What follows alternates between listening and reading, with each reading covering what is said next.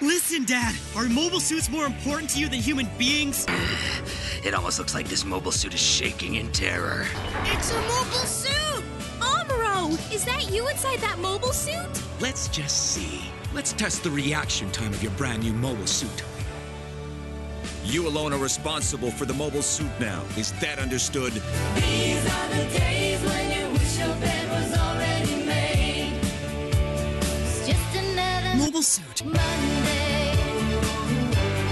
Wish it was Sunday. That's my Amuro Ray. I don't have to run day. It's just another Mobile suit. Monday. Just another Mobile suit! Monday. Wish it was Sunday. That's my Amuro Ray! just another Mobile suit. Monday. In war, to keep the upper hand, you have to think 2 or 3 moves ahead of the enemy. Hey guys, welcome back to another mobile-rific episode of Fanholes, Mobile Suit Mondays. Hey, what's up guys? This is Derek WC. I'm going to be one of your hosts tonight, and joining me tonight are count 'em, 2 of my fellow white base crew. Why don't you guys give a shout out and let everybody know who's here tonight? Hey, it's Mike, and me and Justin are just going to hang back and let you handle this podcast. We're sure you can handle it. Yeah, you've been holding us back for years and not letting us take naps and stuff, Derek.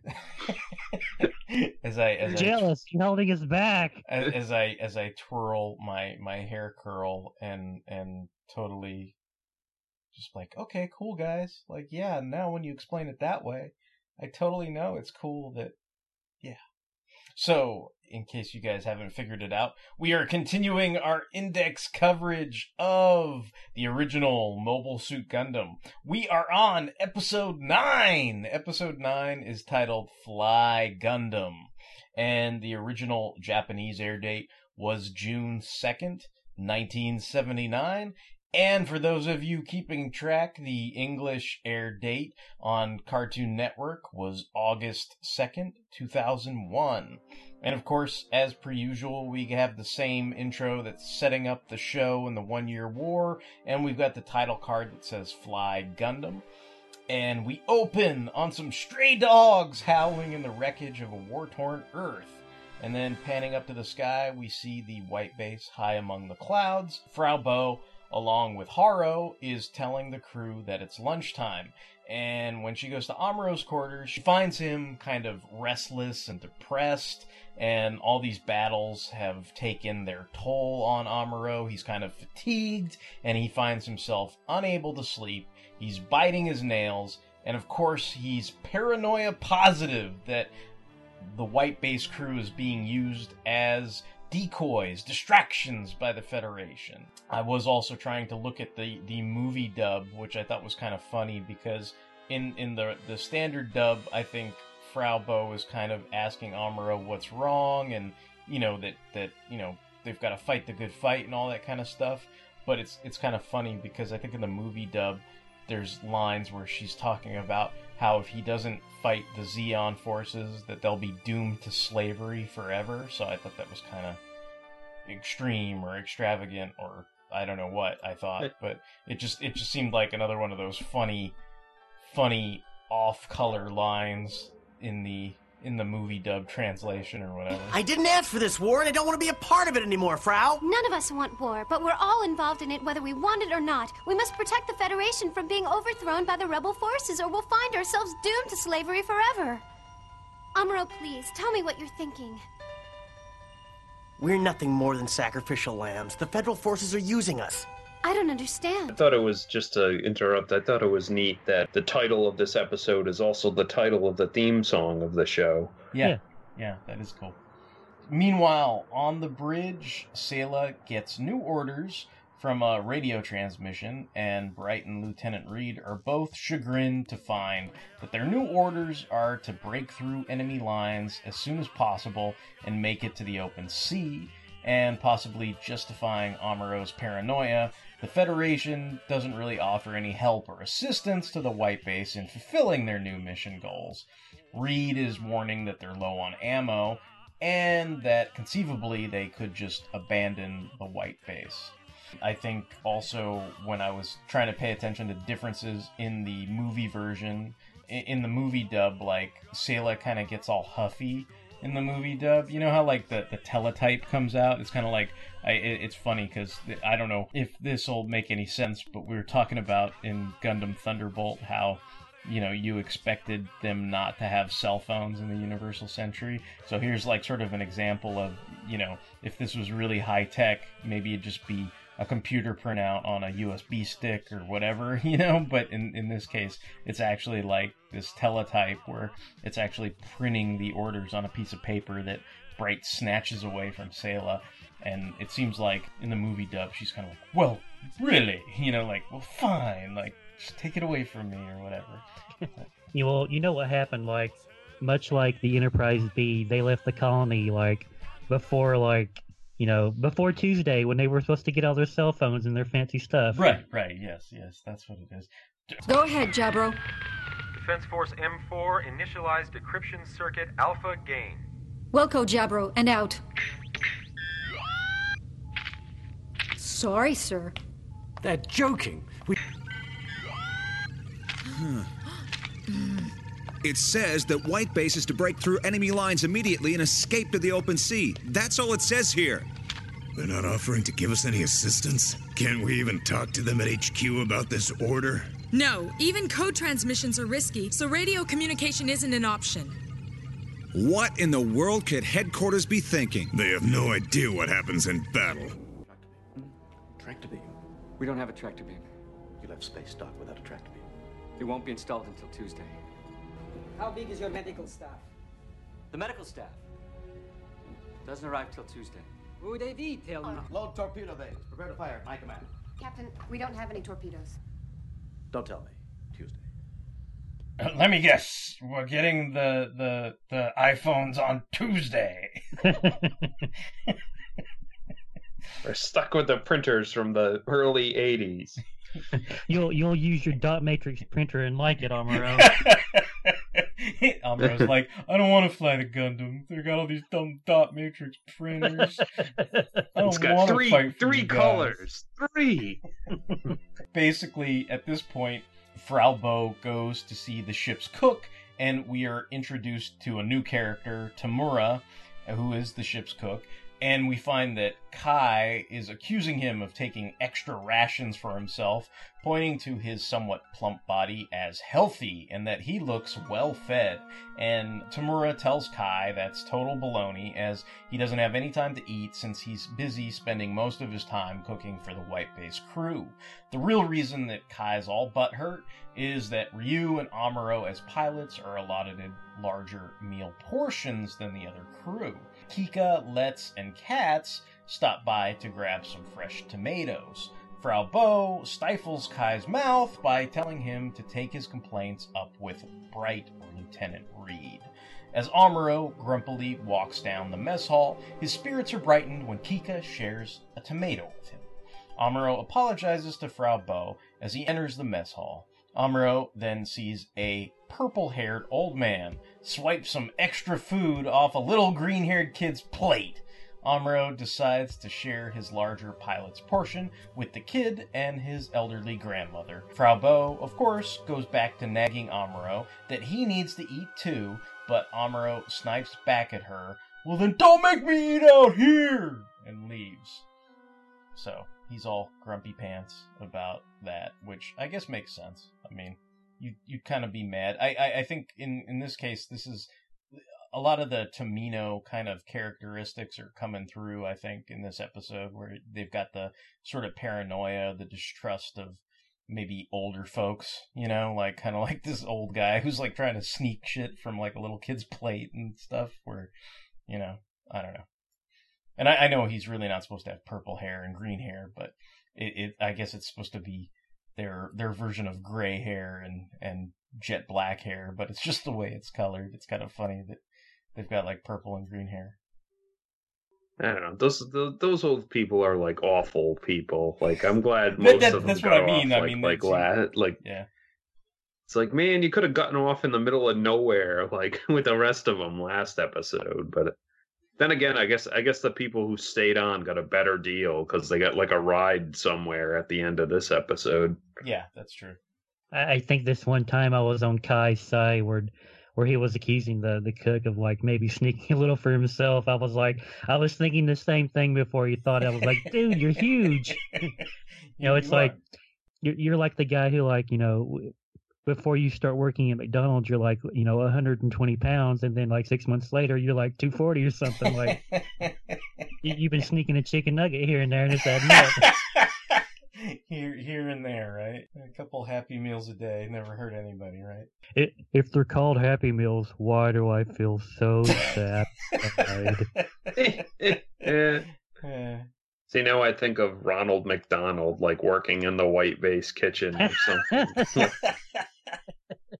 It's like, hey guys, put on a smile. I don't want to. I'm killing people. Grimace is like holed up in his quarters under the covers. I don't want to come out. It's like Hamburglar stealing food. Like it's like Kai dresses up as the Hamburglar. He's like, I want more rations. I want more hamburgers. Bright's like, he gets on the comm. He's like, attention, White Base like personnel, apprehend the Hamburglar. Also, the ice cream machine is broken. Mr. Tamura, the meals for the elderly are... We can't prove it, but that doesn't mean you're not guilty, so don't act innocent. That's baloney! Think I have time to eat better when I'm busy cooking so much? But you have to admit you are looking well fed.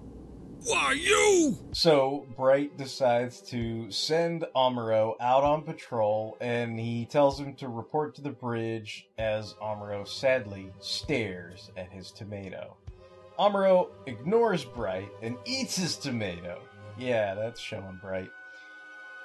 He tells Bright he's sick of being sent out and turns off the comm. Ryu advises Bright that this is Amuro's exhaustion speaking and that he and Hayato will go out on the patrol since they tend to rely on Amuro too much. They fly out in 2 core fighters and begin patrolling the area. Soon they spot Garma and Char's Gao, and Garma prepares to fly out himself. Char thinks this isn't such a good plan, but Garma's insistent that he prove himself to his sister, Casilia, or Kashira, as they say in the movie dub. In a bit of irony, or perhaps a slap in the face, Garma thinks that Char couldn't understand because he doesn't have any family ties himself. And I was like, ooh, low blow, bro. Even though he doesn't really know.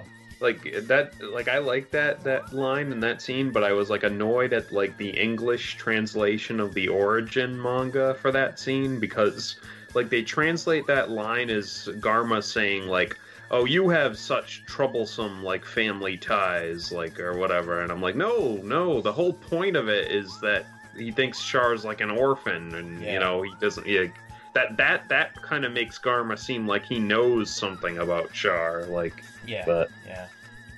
I mean, even though he has a total misunderstanding, but that's because that doesn't fit Char's narrative of what he wants Garma to know, But yeah, but it's funny though. You think like if you're undercover, like it's like one of those things where it's like really, I suppose that should piss him off, but he probably, Char's probably just a cool customer and doesn't really care too much about it. But I mean, there is some kind of irony about one of the Zabi family who had your family basically killed, like saying, oh, you don't know much about family.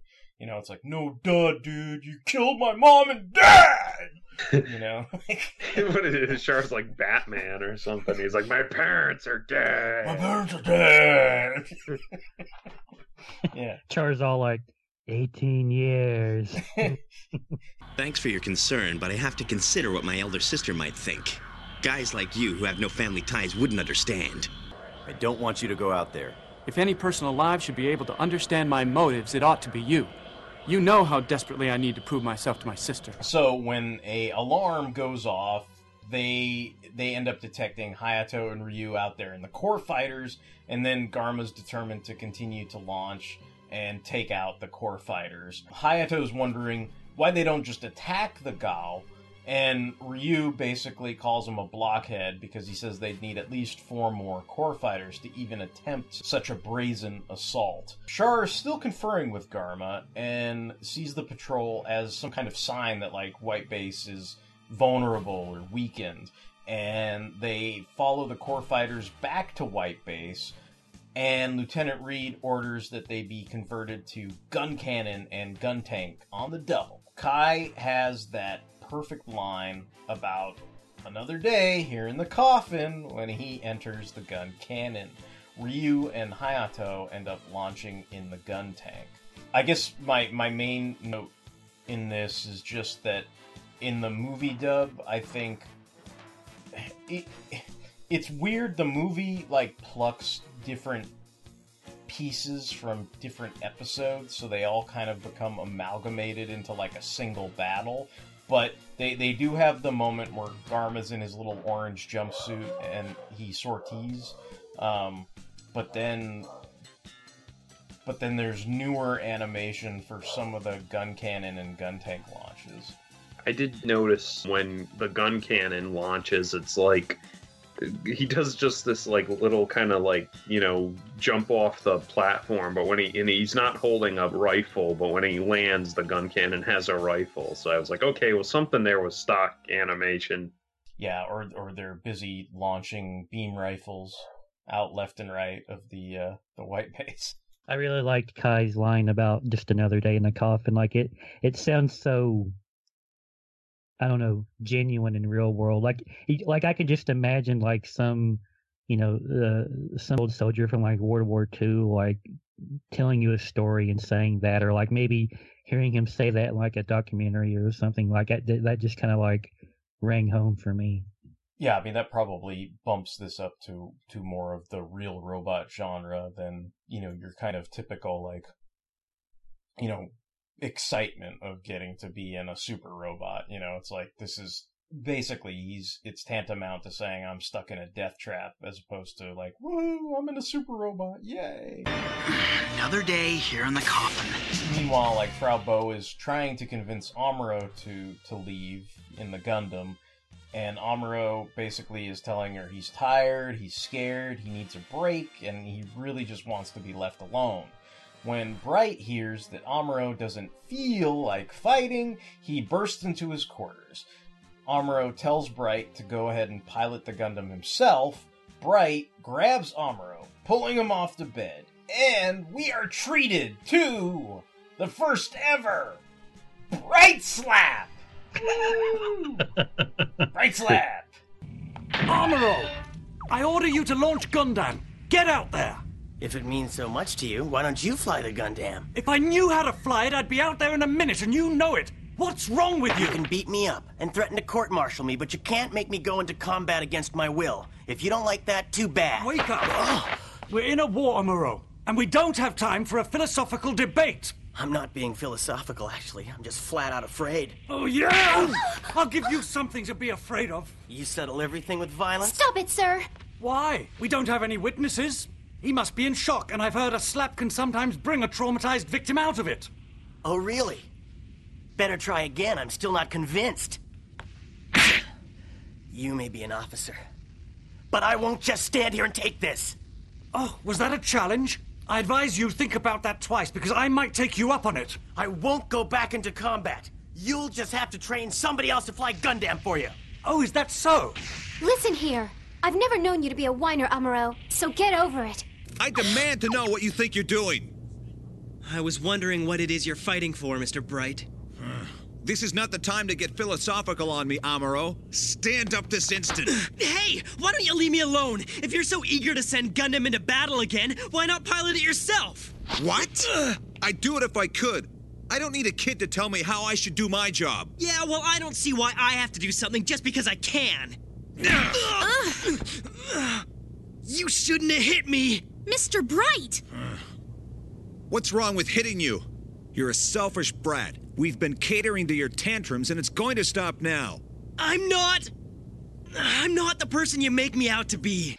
Aren't you excited? We're finally encountering the meme of all Gundam memes, the Bright Slap. Yes. Can I ask you guys something? Because like I remember how I felt about this scene when I watched it back in 2001, and now watching it now, like 16 some years later, like I kind of feel different about this whole Amuro thing. I guess because I was a lot younger, like I was 18 when I watched this for the first time. Like I think I was more on Amuro's side, but now like watching it again, I guess where I'm, I'm like 34 now. I'm kind of like, I get what Amuro's saying, but he goes about it in such a like, a kid way, being all mopey and kind of whiny and stuff that you you want to feel sorry for him, like you want to be sympathetic towards him, but he's so whiny. Like when Bryce slaps him, you're kind of like, yeah, slap him around, like knock some sense into him. Yeah, I mean, I can see how you can come full circle with this kind of sequence because it's weird because Amuro's the protagonist, so you're naturally inclined to identify with him, and so if you put yourself in his shoes, right, like if somebody started smacking you around, you would basically be irate with them, I mean, but then there is that notion of kind of like putting those feelings of pride and discontentment aside for like sort of the greater good of the ship and the crew and that kind of thing. I mean, he eventually comes to it, but there is that portion of like, dude, have somebody else do this stuff, man. Like I'm tired. Like, why does it always got to be me? Like that kind of thing. And like there's things that I can relate to. I mean, even not being, I'm coming up on 40, like, so it's like, it's like one of those things where you're like, look, I'm not 18, I'm not 16, I'm not a kid, but I've lived through it.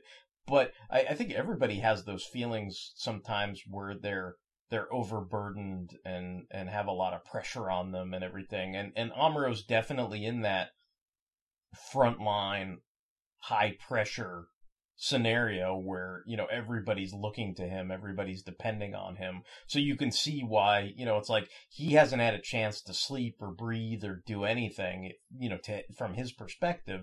And it's probably true. It's like even when you get a chance to sleep, it's like, well, you're in this heightened state all the time. I mean, it's like one of those things where, you hear stories, where people are, in the middle of a battlefield and stuff like that. And it's like, do they really sleep or do they, quote unquote, sleep with one eye open, And it's like when you do that for a long enough amount of time, I mean, that's going to take its toll on you and you're going to be exhausted and paranoid and all these kind of maybe negative traits that a protagonist is exhibiting in this real robot anime, where you're like, hey, like, maybe I'm not a selfless person in this situation, because he's finally had enough where he's like, are you going to promise me I'm going to get some fucking sleep? And Bright's like, promise you, like it's like that's when, from that older perspective, you're like, I can't promise you shit, dude. Like, like this is real fucking life, man. Like, you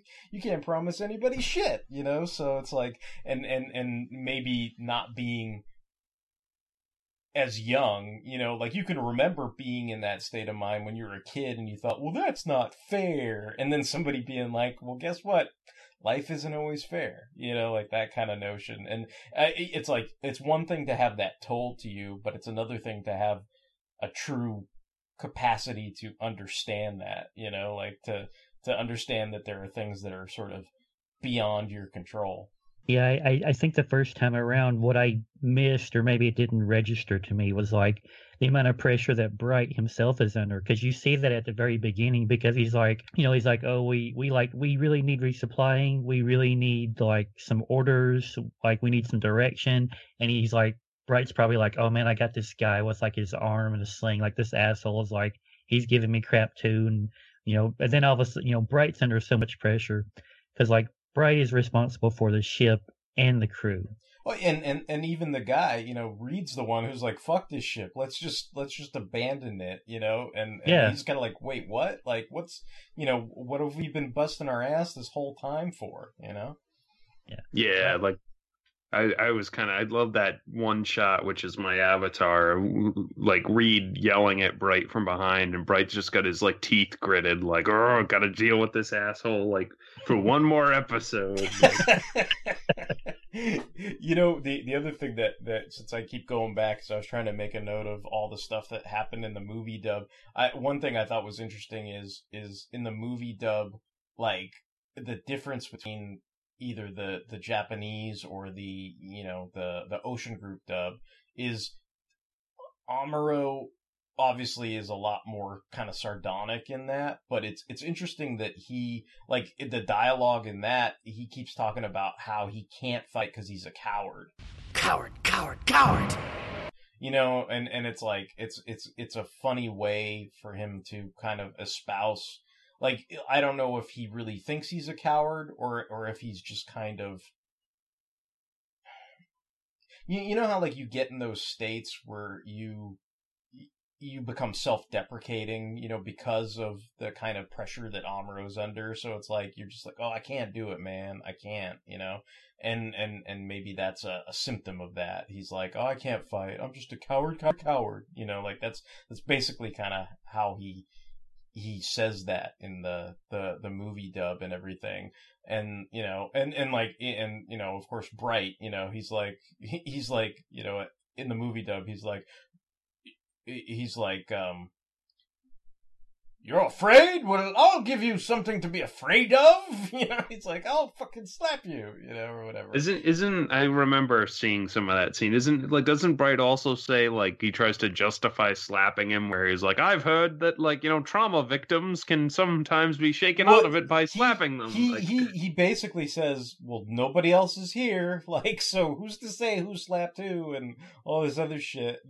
And then he does go into, you know, I've heard sometimes a good slap can wake people the fuck up, you know, like, so, you know, he's like, I'm doing this for your own good, you know, basically. So yeah, I mean, it's funny because you can see the difference, I think, between Bright and other characters. I think that's why maybe it's a meme and it's respected, because one, you have the aspect what you're talking about. Bright's obviously dealing with his own set of pressures and responsibilities and everything, but he ends the conversation, you know, basically saying that he's kind of disappointed in Amuro, but it's almost like, you know, turning a negative into a positive, because he's like, look, man, I thought you were going to surpass Char. Like, I thought you were a talented pilot, and now you've kind of turned into this, you know, I guess Frau Bo calls him pathetic, you know, like, and Bright's just like, look, man, you're a disappointment, you know, like, I thought you were better than this,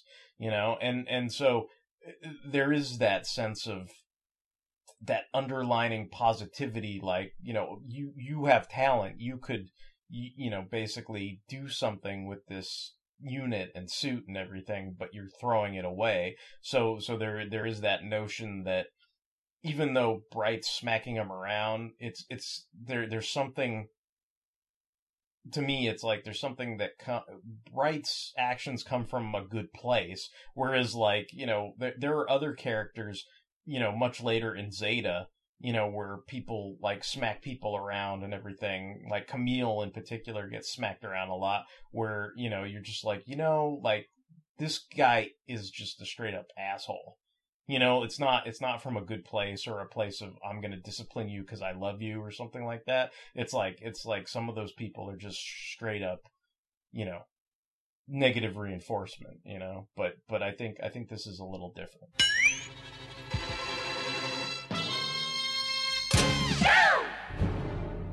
I'm Captain Benjamin Sisko.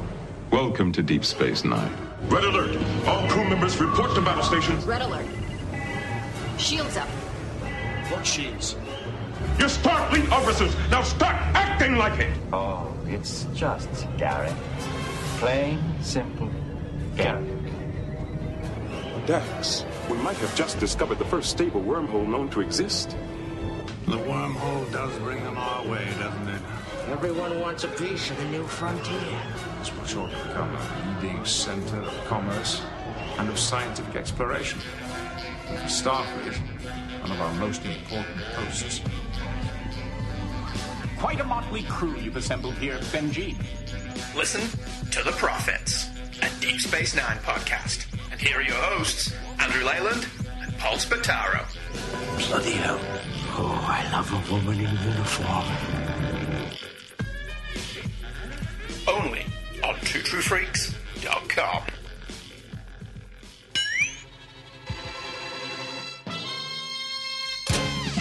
By the time of the Bright Slap, we cut to the commercial break and everything. And then when we come back, we've got Ryu, Hayato, and Kai, and they're trying to hold back the DOP fighters, but they're actually running low on ammo, kind of like we were talking about with all the pressures that Bright's facing. You know, one of them is the ship's definitely getting low on supplies. And Garma actually thinks that the Gundam can't be launched because he's thinking, look, all these other units are out there on the battlefield, but they still haven't launched the Gundam. So he's like, there must be some kind of problem. And he basically says to Char and his men, you know, look, just watch, don't engage, I'm going to handle this. And while Garma's units fire on the White Base's engines, we've got Kai out there in the gun cannon who's trying to defend the White Base from those attacks. And, you know, Bright's basically continuing to kind of slap around Amuro, and this kind of goes into what we were talking about a little earlier. He's telling him, look, you got to shape up and grow up if you want to survive. And, you know, Amuro has, you know, I mean, you know, we can see both sides of the scenario because Amuro's kind of pissed off, you know, at being smacked around and everything. But then he kind of goes into the whole selfish mode where he says, look, I'm never going to pilot the Gundam again if you treat me like this. And, you know, it's funny because both Frau Bow and Bright kind of, I mean, it doesn't even matter which dub it is or anything. They say some really, to me, like really nasty things, you know, that, and I don't know if that's out of a place of love, but it's like, I guess you have to have a tough skin in this scenario no matter what. So if you can't handle a few, you know, bad mouth words, then you're probably not going to be able to survive, you know, wartime scenario. You know what I mean? Like, if basically you're going to curl up in a ball because, you know, your next door neighbor girl calls you pathetic baby or whatever. You know what I mean? Like, depending on what version of the dub you watch, she either calls him pathetic or calls him a whiner, you know, like things like that. And you know, those kind of, you know, or she basically in the regular dub, you know, it's kind of like you're not a real man. You know, like, so it's like that. A lot of those things could be definitely abrasive to somebody's ego. I like how, like, the thing that finally snaps Amuro out of it is when Frau Bow says, like, I'll go pilot Gundam, and Amuro's like, a woman driver? Like, I don't think so. You're a typical woman driver, Jaina! I imagine him saying that like Magneto saying a wooden gun, you know? A woman Gundam pilot? You know, like, yeah. So it's impossible. I wish there were like Gundam what ifs or Elseworlds or deviations where like they could take this moment and like Frau Bow like goes out into the, you know, the battle in the Gundam and like she immediately becomes like a super new type and like, you know, defeats everyone, Char included, and wins the war single-handedly. Like, I would read that. I would love that. Gunpla models that look like Frau Bow or whatever, cutesy Gunpla models and stuff. Yeah. That can be a Gundam deviations or whatever. But yeah, I mean, that's basically like what Mike was saying, like that, you know, even though Bright's kind of saying, oh, I thought one day you'd surpass the Red Comet, like that kind of gets his attention. I mean, he tries to go after Bright, but Bright's already kind of disgusted and leaves. And you know, that's when Frau Bow says, look, there's a manual, right? Like, I'll go out and pilot the Gundam and everything. And that's what actually makes Amuro reconsider his selfishness, you know, and so he decides he's going to head out in the Gundam. And at this point, like, Sayla tells him, like, look, we're all counting on you and everything. And, like, I don't know if this is just me, like, if I'm interpreting something, like, after the fact or whatever, but I didn't notice this so much in any of the dubs, but I really felt like in the Japanese version of this, the actress's tone was, like, more of the, Sayla making out with Amuro in the hangar bay type Sayla, where she's like, we're counting on you, it's like, oh yeah, you are, Sayla. Oh yeah, you are. I totally felt like she wanted Amuro's jock in that scene for some reason, but, I don't know if I'm just, reading into it too much or whatever, but it felt like there was a little more to that than just, we're all counting on you, but that there was some kind of subtext to that moment between them. I could see that. Maybe she was just trying to give him like a boost of confidence. Yeah. I mean, she definitely seems to be like that kind of.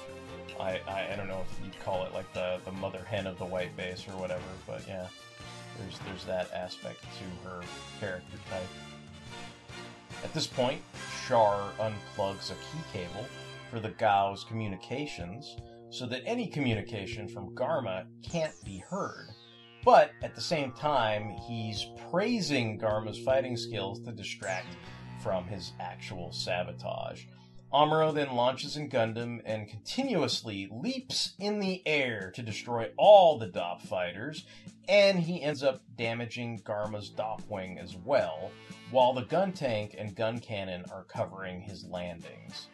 It's not so much a line reading or anything, but the movie version, again, how I said they kind of play with amalgamating, all these battles, and it kind of jumps around a bit. Even though in this episode, Char never leaves the Gao carrier, and it's all Garma's fight, pretty much.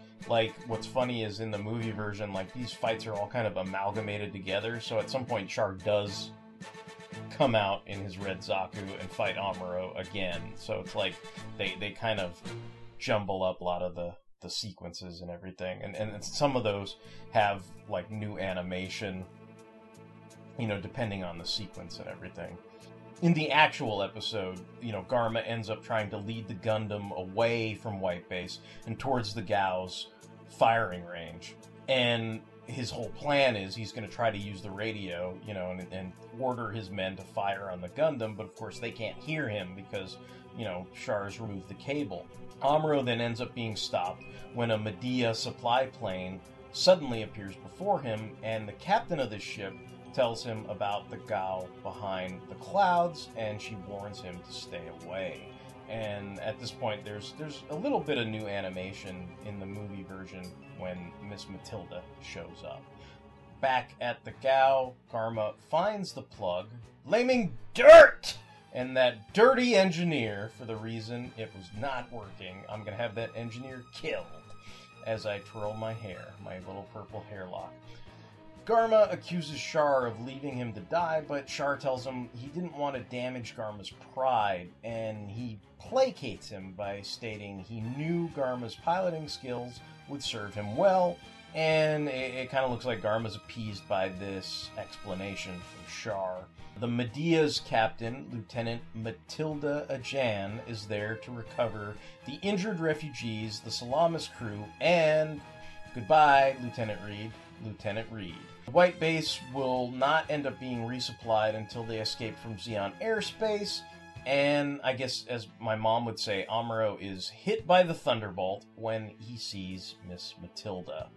Her thanks and encouragement, as well as a gentle touch from her hand on his shoulder, brighten Amuro's spirits. I think we've all been there one time or another, seeing a haughty older woman and just getting some kind of encouragement, romantical or otherwise. You take it any way you want, The narrator even makes a point to tell the audience this is the first time Amuro has known the charms of a woman, as they salute Miss Matilda as she exits the ship, and of course Frau Bow is jealous and sticks her tongue out at Amuro. There's some interesting lines in this where she's kind of complimenting Amuro and everything, but I think in the Ocean dub, she says perhaps he's a psychic, and I think in the movie dub, she says something to the effect of, oh, you might be an Esper.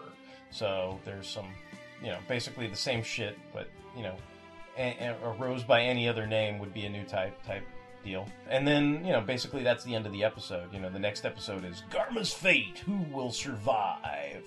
And I did think it was kind of interesting, again, the movie kind of jumps around and stuff, and that shower sequence that was Char in the shower and Garma, having that conversation with him outside of the shower, like in the movie, that takes place after this sequence, as opposed to when we talked about it in I don't know, like a couple episodes earlier when it actually takes place on the series and stuff. But I mean, I enjoyed this episode. I mean, of course, Miss Matilda's a pretty prominent character, so it's important to see her introduction and everything. And of course, yeah, I mean, the Bright Slap, the most famous Gundam meme on all of the interwebs. So, I mean, all those things are kind of cool things to see. I really liked Frabo sticking her tongue out at Armoro there at the end. Like that was really cracking me up. Like I don't know why, it just kind of like touched my funny bone. But, I liked it. I liked this episode too, and it's kind of interesting, like I guess I'm the Char guy. It's interesting that like at the beginning Char's like, oh, Garma, like I don't think I would go out there if I were you, and of course Garma ignores him. But then of course Char being Char, like he has to like take advantage of the situation, even though it's kind of like a spur of the moment thing or something he probably didn't quite plan on, or he probably didn't plan on it going down quite this way. He's fully prepared to take advantage of the situation. I thought that was pretty interesting. I like one of the incidental voices, like one of the pilots of the Gao that are like sitting next to Char. Like he sounded like, I don't know, like and he sounded like a character you'd see like on like C-Lab or something like that, where Char was like, "Well, we better hang right back here, isn't that right, engineer?" And like the Gao engineer is like, "Yes, Commander Char. Like, we will be punished if Garma comes back," or something. Like, I don't know. And then Char's just like, we'll just hang back here and cheer for Garma. Like, Garma, he's so fine, he blows my mind. Hey, Garma. Look at him out there. Captain Garma sure does have a lot of guts.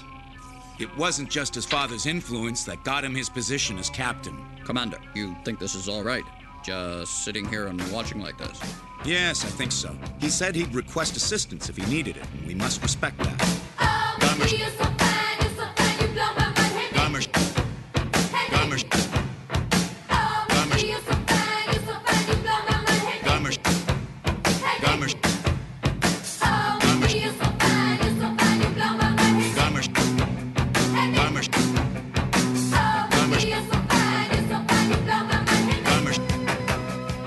And it's weird because I thought that point where the narrator like describes what Armoro's feeling was kind of weird, just because I don't know, like you get the narrator like at the beginning of every episode, but it seems like it's rare that he ever says something yeah, exactly. So I feel like they were just they were really trying to hit the nail over the head with that, like just in case you were oblivious.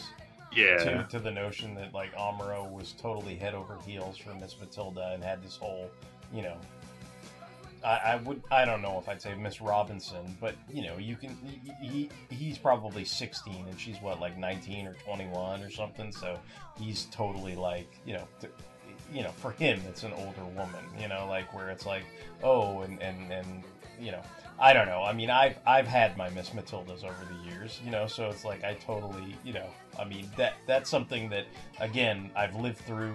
It's not something that's going on with me right now, and I can see the folly and futility of it all in hindsight as an adult. But you certainly identified with him as a protagonist, and you've all been kind of like a wide-eyed puppy dog, kind of looking at somebody who you were sort of head over heels for at some point in your life. So I would think that most people could pick up on that, but I think I guess they just felt the need to kind of hit it home, like where it's like, yeah, oh, in case you didn't know, like, it's like, like the whole Drax, like, I was engorged or whatever when I saw Miss Matilda, like, just in case you missed it, Narrator was like, and on that day, like, Amuro noticed Miss Matilda's fine ass. Like, it's just... Amuro's nether regions grew 3 sizes larger that day,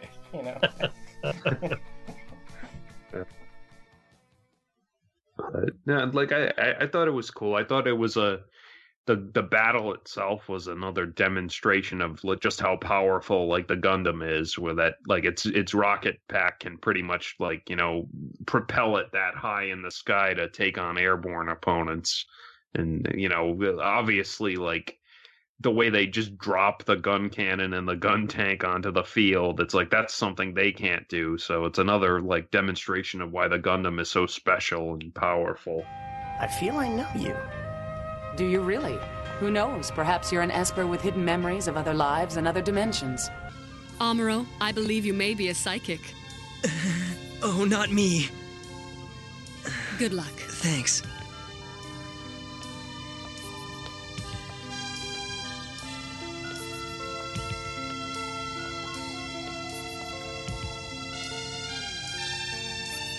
Matilda departs, yet a slight fragrance still lingers in the air. For Amuro, this is the first time he's noticed the charms of a woman. Cool. All right. Well, I guess that will wrap up our discussion of the original Mobile Suit Gundam for tonight. And if you've enjoyed listening to this episode of Mobile Suit Mondays, of course, we're going to be continuing our index coverage of the original Mobile Suit Gundam series. We're also going to be looking at episodes of the next season of Gundam Thunderbolt, so look forward to that. And, of course, we've got all kinds of spin-off shows and everything. If you like listening to Mobile Suit Mondays, consider checking out Toku Thursdays, Transformers Tuesdays, Sentai Saturdays, Comic Books, Motherfucker, Do You Read Them?, Big in Japan, where we talk about anime, and, of course, the Fanholes podcast proper. And we can be found on Stitcher Radio, where you can stream us. We are on iTunes. We appreciate all the feedback we receive. We are on all kinds of social media, Facebook, Tumblr, Twitter, Instagram. We, of course, appreciate all the likes, the shares, etc. And until the next time, this is going to be Derek WC, signing off. It's Mike Thunderwing signing off. And this is Justin. And when Justin signed off, the lingering hint of his manliness continued even long after the podcast had ended. And the listeners were struck by thunderbolts of intensity.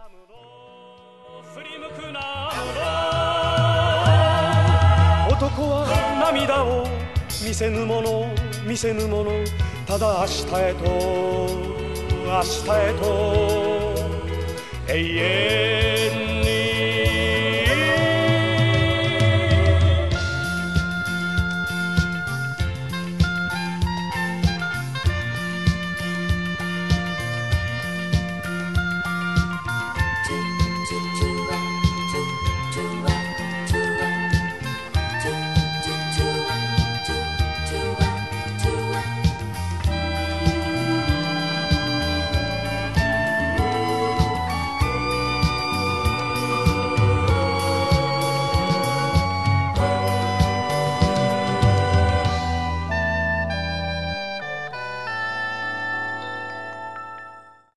The dog from the colony?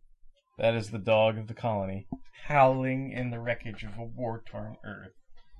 God damn it. Shut up.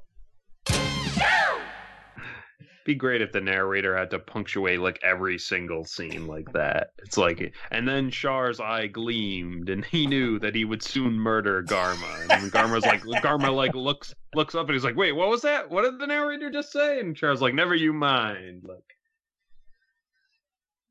what was that last bit about murdering me? Like, what?